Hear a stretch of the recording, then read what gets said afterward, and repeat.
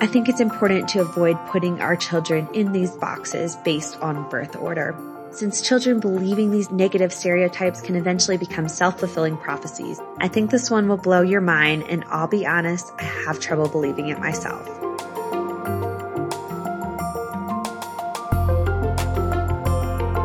Hi everyone, welcome to the Parenting Translator newsletter.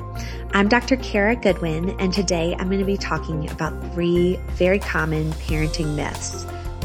So one of my favorite things to do on my Parenting Translator platform is to debunk common parenting myths that are out there. Not only does this provide a shock value and a great conversation starter, but I think it also shows us why we need research. Although a lot of research backs up our own observations as parents, some research helps us to see our own misconceptions about parenting. So I'm going to talk about 3 common myths that I hear and then talk about the research behind these myths. The first one is birth order. So everyone has heard the stereotypes about birth order. You know that oldest children are the most responsible, middle children are, tend to be attention seeking, and youngest children might be, the most fun-loving. And if you haven't seen TJ Theron's caricatures on Instagram and TikTok, please check them out immediately because they are hilarious. I can't help but notice when my own 3 children conform to these stereotypes. And I do consider myself to be the typical middle child. I don't like to be left out of important decisions. And I do say that I love attention from time to time. But are these stereotypes about birth order actually supported by science? Does research find that birth order shapes personality? So a 2015 study helped address this question. So they looked at data from over 20,000 people, and the researchers found absolutely no impact of birth order on any measure of personality. The only impact of birth order they found was that firstborn children, oldest children, scored highest on IQ tests, and they also reported their intelligence to be higher.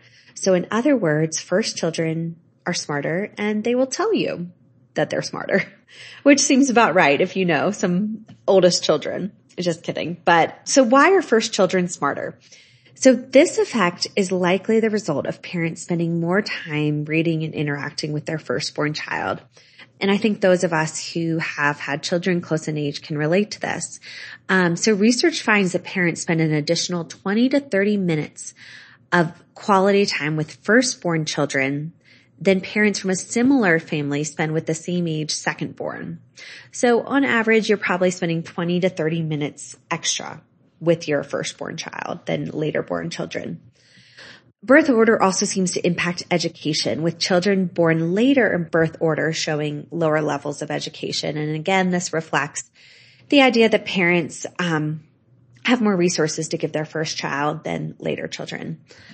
So what about being an easy or difficult baby? Everyone promises you that your second baby will be easier or more laid back, but is there any truth to this? So surprisingly, research also finds no impact of birth order on infant temperaments, suggesting that this birth order myth is also false. So what does this suggest that we do as parents? I think it suggests that we shouldn't label our children based on birth order. So an oldest child, they can be laid back. A middle child can be perfectly well adjusted, and a youngest child can be a natural leader. I think it's important to avoid putting our children in these boxes based on birth order. In particular, I think it's important to avoid any sort of negative stereotypes about your child's birth order, since children believing these negative stereotypes can eventually become self-fulfilling prophecies, meaning they become true over time. Okay, moving on to parenting myth number 2. Sugar causes hyperactivity. I think this one will blow your mind, and I'll be honest, I have trouble believing it myself. So a meta-analysis, which is a study that combines data from multiple studies, found that sugar does not impact behavior, cognitive, or academic performance of children in any significant way. So you might be thinking, okay. So this study finds that sugar does not impact children on average, but it definitely impacts my child. My child just must be sensitive to sugar. But research has looked at children who are reported to be sensitive to sugar, and found that even children reported to be sensitive to sugar show no differences in behavior, attention, hyperactivity, mood, executive functioning, or academic performance.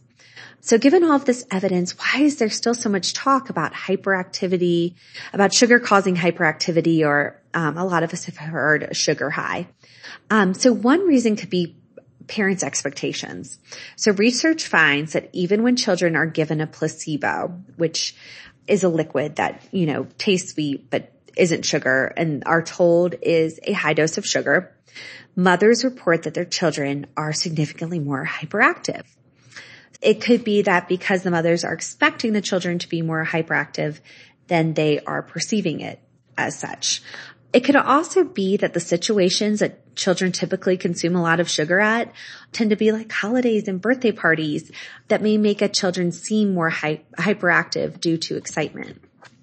So the translation here is that, it's still not healthy for children to consume a lot of excess sugar, because a diet high in sugar is linked to, many health complications in children like diabetes.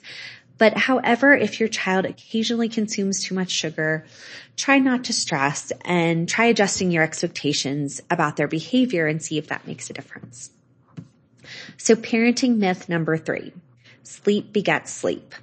I know I heard this all the time when my children were babies and toddlers, and I always wondered if it was true. So I had to research this one. So this saying, sleep begets sleep, basically means that if your child naps better during the day, then they will sleep better at night. But I would notice from my own experience that when my children took super long naps, they tended to be a nightmare to put to bed. So can research help us to understand if this is really true? So a review study published in 2015 looked at the impact of napping on nighttime sleep. And very interestingly, the researchers found no impact of napping on cognition, which means IQ, behavior, or health. So any parents out there, I know I've been in this position, when your children refuse to nap, you can rest assured that they will probably be fine without the nap. So now looking at how naps impact nighttime sleep. So the researchers did find a consistent link between better nighttime sleep and going to sleep later for the night, as well as better napping was associated with less sleep at night and less sleep quality or lower sleep quality at night. So in other words, children who take better naps tend to go to sleep later and sleep less or more poorly than children who do not nap. This study included children from 0 to 5 years, but the association was strongest for children over 2 years. Another study looked only at 1.5-year-old children, and they looked at how naps impact nighttime sleep. And the researchers found that the longer toddlers nap, the later they went to bed, and the less time they slept at night overall. The timing of the nap also seemed to have a significant impact, with later afternoon naps disturbing nighttime sleep to a greater extent. So the translation here is a shorter nap that happens earlier in the afternoon may help your child if they struggle with nighttime sleep. But I need to say, if your child is napping well and sleeping well at night, then you should thank your lucky stars and hang on to that nap for as long as you can. Don't mess with it if it's working. It's also important to note that the negative impact of long naps on nighttime sleep was particularly found in toddlers, which makes sense given that toddlers have less sleep needs overall than infants.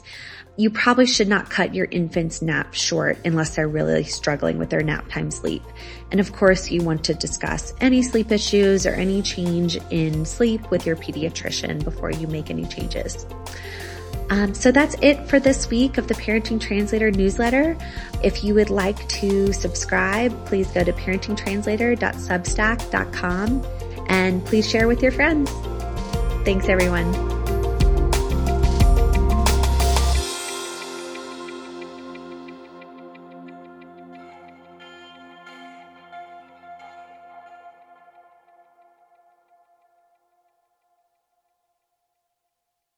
Parenting Translator is a nonprofit organization, so all of these podcasts and the information they provide are given to you for free.